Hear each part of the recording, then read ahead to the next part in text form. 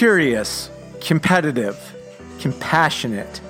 Salespeople are drawn to their careers in much the same way musicians are drawn to music.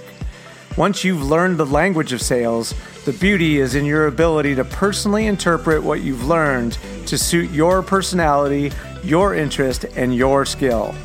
My name is Roger Burnett, and this is the So You're in Sales podcast, where we consider ways to grow as people as we advance in our careers and learn firsthand from those ahead of us on the path to accelerate our journey.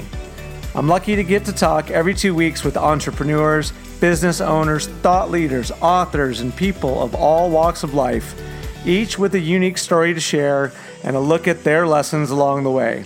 Prepare to be educated, informed, entertained, and inspired. This is the So You're in Sales podcast.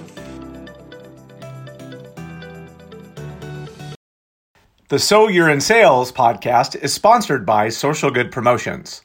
Social Good Promotions was founded on the premise that any business can stand out from their competition when they are doing things they really believe in.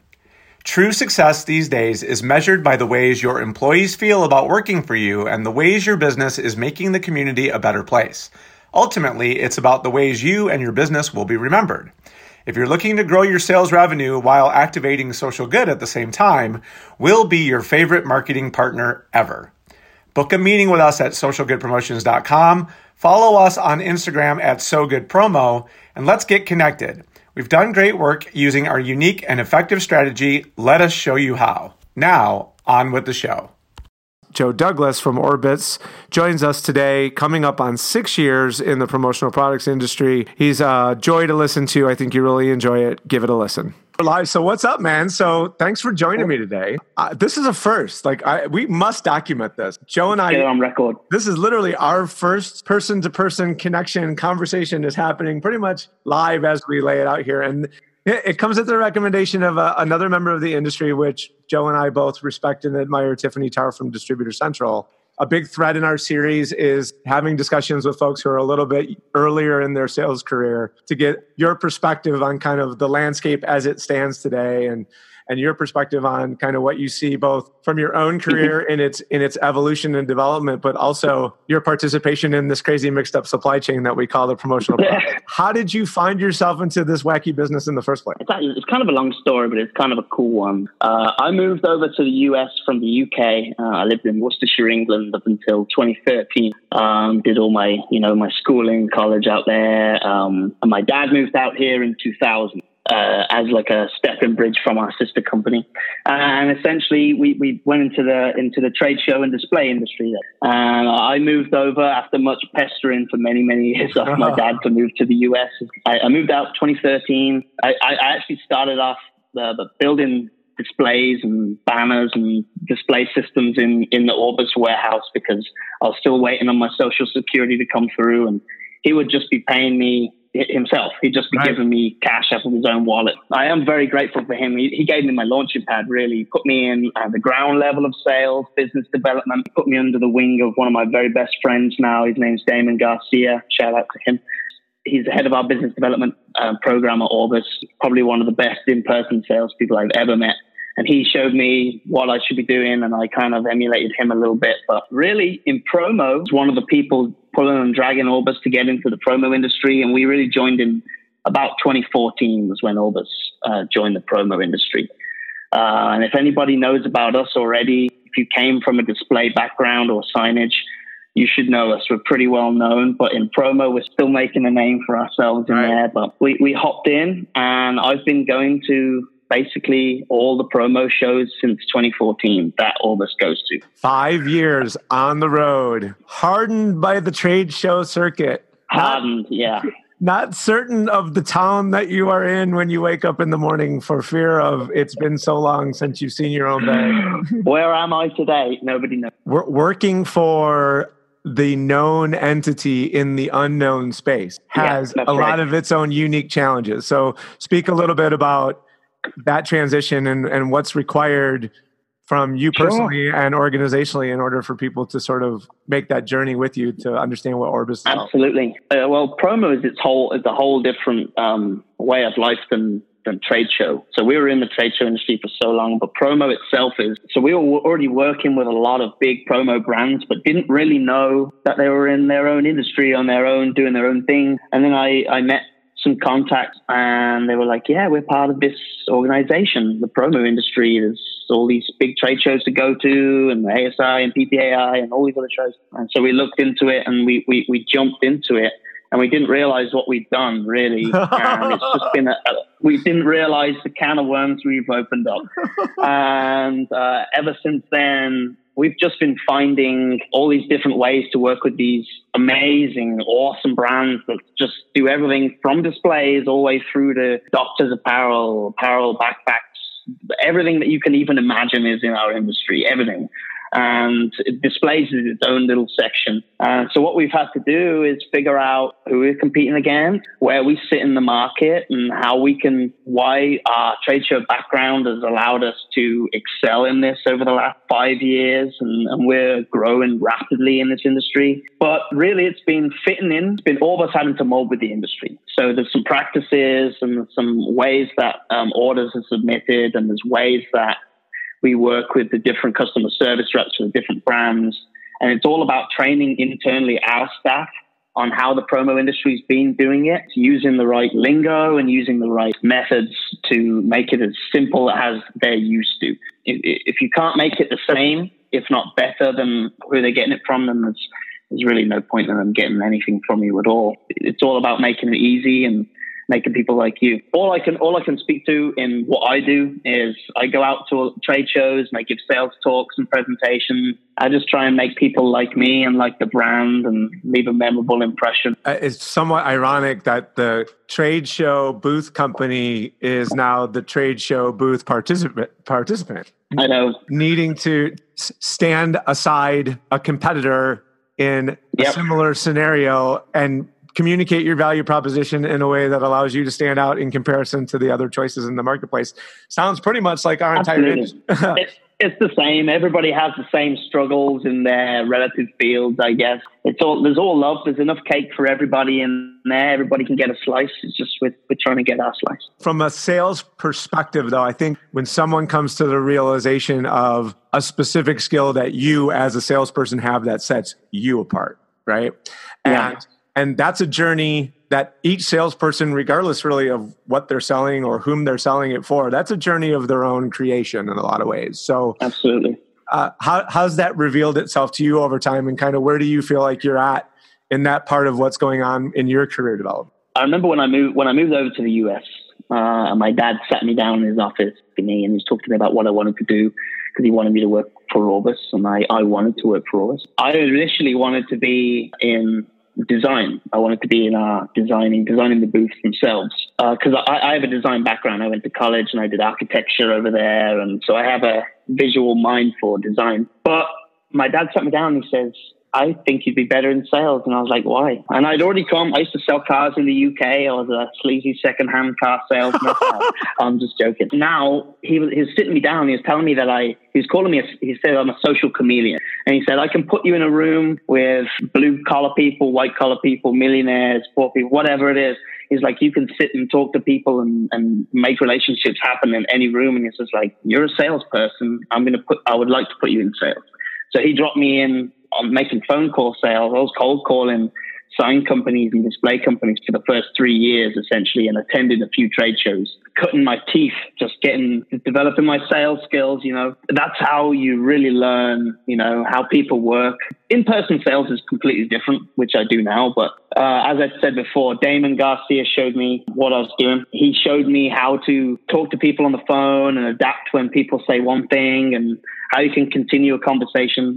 But my retail background and my car sales background has definitely helped me, my in-person when I'm on the trade show floor. So I would say, if I was to boil it down to a special skill, I'd say I got the gift of the gab. I'm a talker. I like to meet people. I like to chat with people. I like to make memories happen, make people memorize me. Like, that's the British guy from Orbis. I think the accent helps a little bit. Organizationally, there's opportunities for your business to present elements of the value proposition that fold into how you present both yourself and your organization. But I mean, you do have a little bit of a leg up with the accent and I mean, I do. you will be more memorable in that way by virtue of it. So it's kind of like being a left-handed bowler. Congratulations, you have. That's right. Talk about at your age. Are you cognizant of the fact that at this stage of sales development, the need for that personal brand, in addition to what the company is doing, or to you, is that still more hype than reality? It was early last year when I started making relationships in the promo industry. And it was just after then that I realized I do have to develop myself. It's me, a memorable person. Yes, it's Orbis on the back end, but I need to make myself memorable in order to, make the relationships that I need to make, do what I need to do, which is essentially just entertaining or crowd pleasing on the booth, and product knowledge is essential too. But it was last year, and I said to myself, I was like, man, I just need to be at every show possible. I need to be at every meeting and every after hours event, meeting and greeting and seeing everybody. And you hit the nail on the head, really. It is a personal brand that I'm developing. Very grateful of you having me on your podcast as well, helping me out with that too. But it has been developing myself into just being a more rounded person. Because you probably know as well as I do, when you come back from these, you do the trade show for 8 hours in the day, and then you might go to dinner with clients, and then you might go out afterwards and do the mingling and all the. It sounds fun on paper, but it's exhausting. It's exhausting. I call it my mask.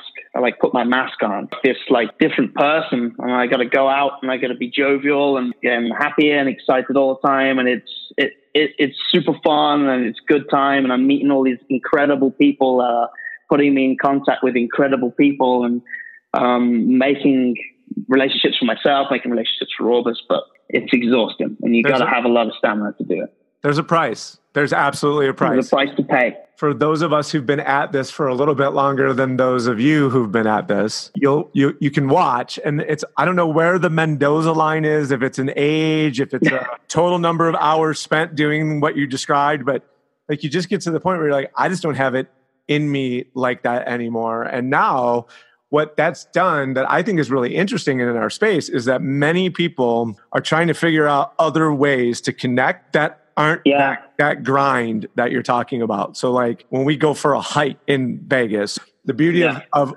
our evolution as a group, to me, is evidenced in those things that have started to happen that don't require us all to be up till 2 a.m. in the bar next day, But not that there's not a place for that, but I think it doesn't have to be the only thing. It doesn't have to be. And if this is any consolation, Joe, I was talking to Paul Bellantone himself, who told me that he specifically got his MBA while he was on the road because it would force him to go back to the hotel room and not be in the bar all night. Smart play. Right. So smart play. I almost feel like I'm forced into going to the bar every night. And well, what you're saying, is you feel like that this is the tax that you have to pay right now in this stage of what you're doing, and that is the trusted and tried and true route towards relationship building in our space. So until somebody comes up with a better way to do it, that's still the way that you got to get most of it done. And then it's just, can you augment and supplement and turn yourself into the guy that, oh no, we go ziplining and people who like adventure come hang out with me. I'm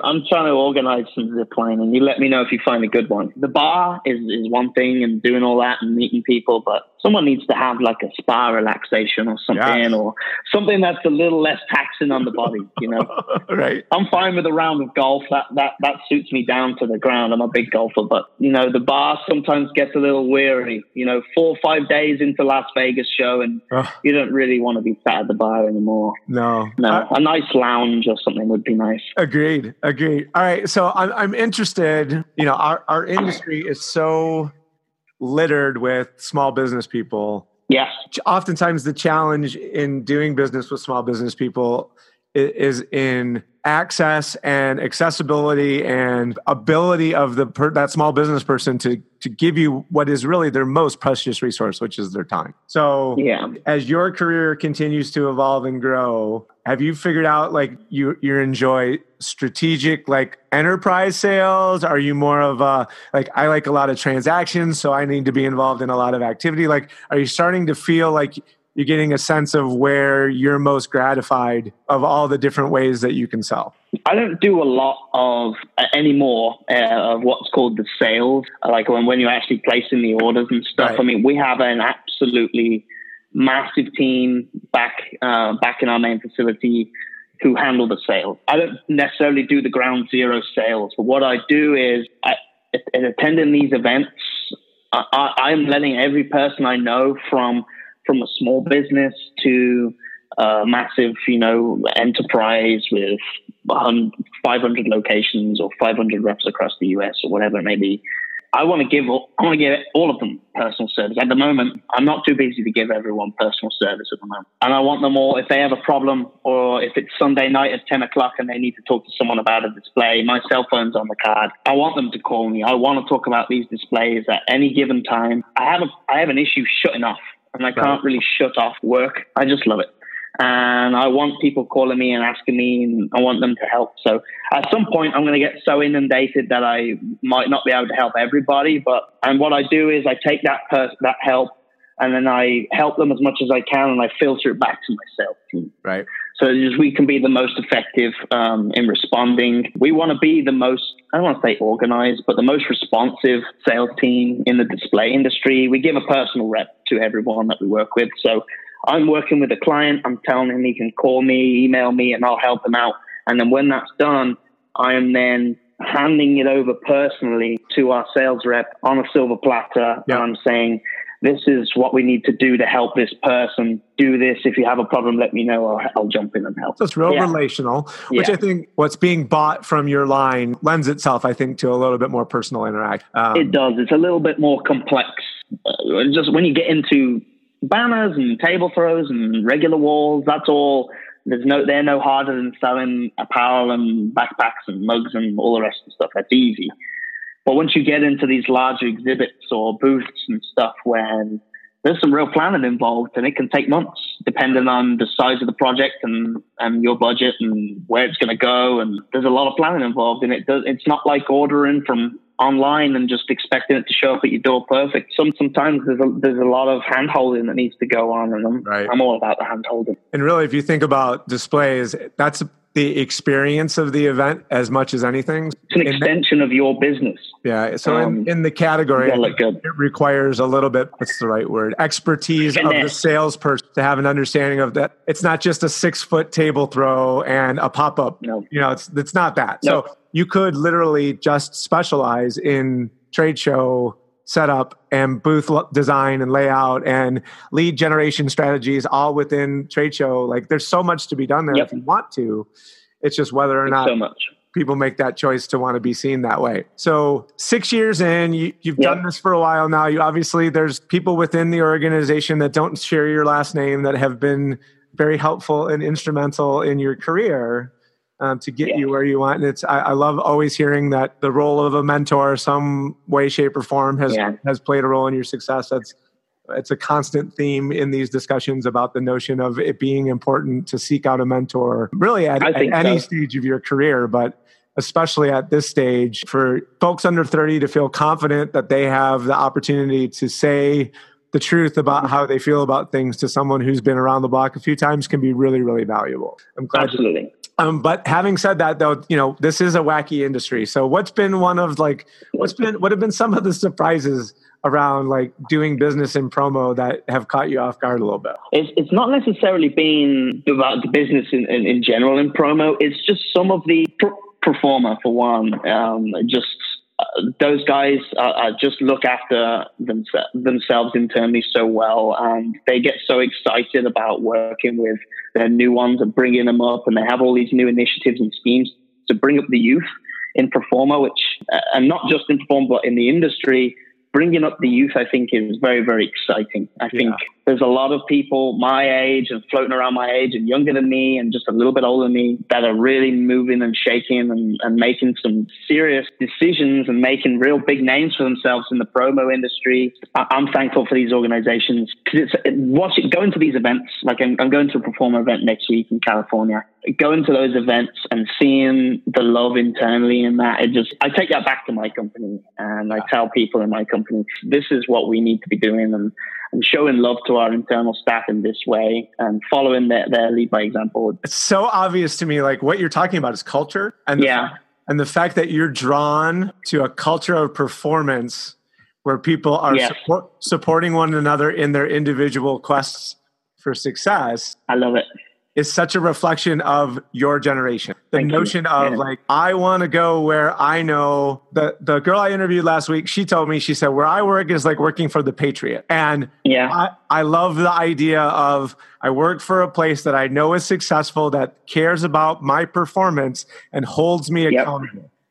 And the idea of the fact that culture really is at the root of what you're describing when you're saying you're attracted to what you see, just speaks volumes about the fact that like when you see it, you're drawn to it. And you're even saying to your own business, like, I want us to adopt a culture like this because I know that's how successful businesses run. Absolutely. Like I go to these events. It's like being at a sporting event, and you're like, I'm like hyped up. I'm like, go perform, come on. And I was like, I want to bring that back. And I'm like, Orbis, we should do some sort of awards or something. I mean, we do some awesome sales things for our top sellers and everything, and our top sales teams and everything. But I just thought that was so cool, and the culture is exactly the right word for it, and I loved it. I can't think of a better way to close things out than to leave it at description that you've made of the correlation between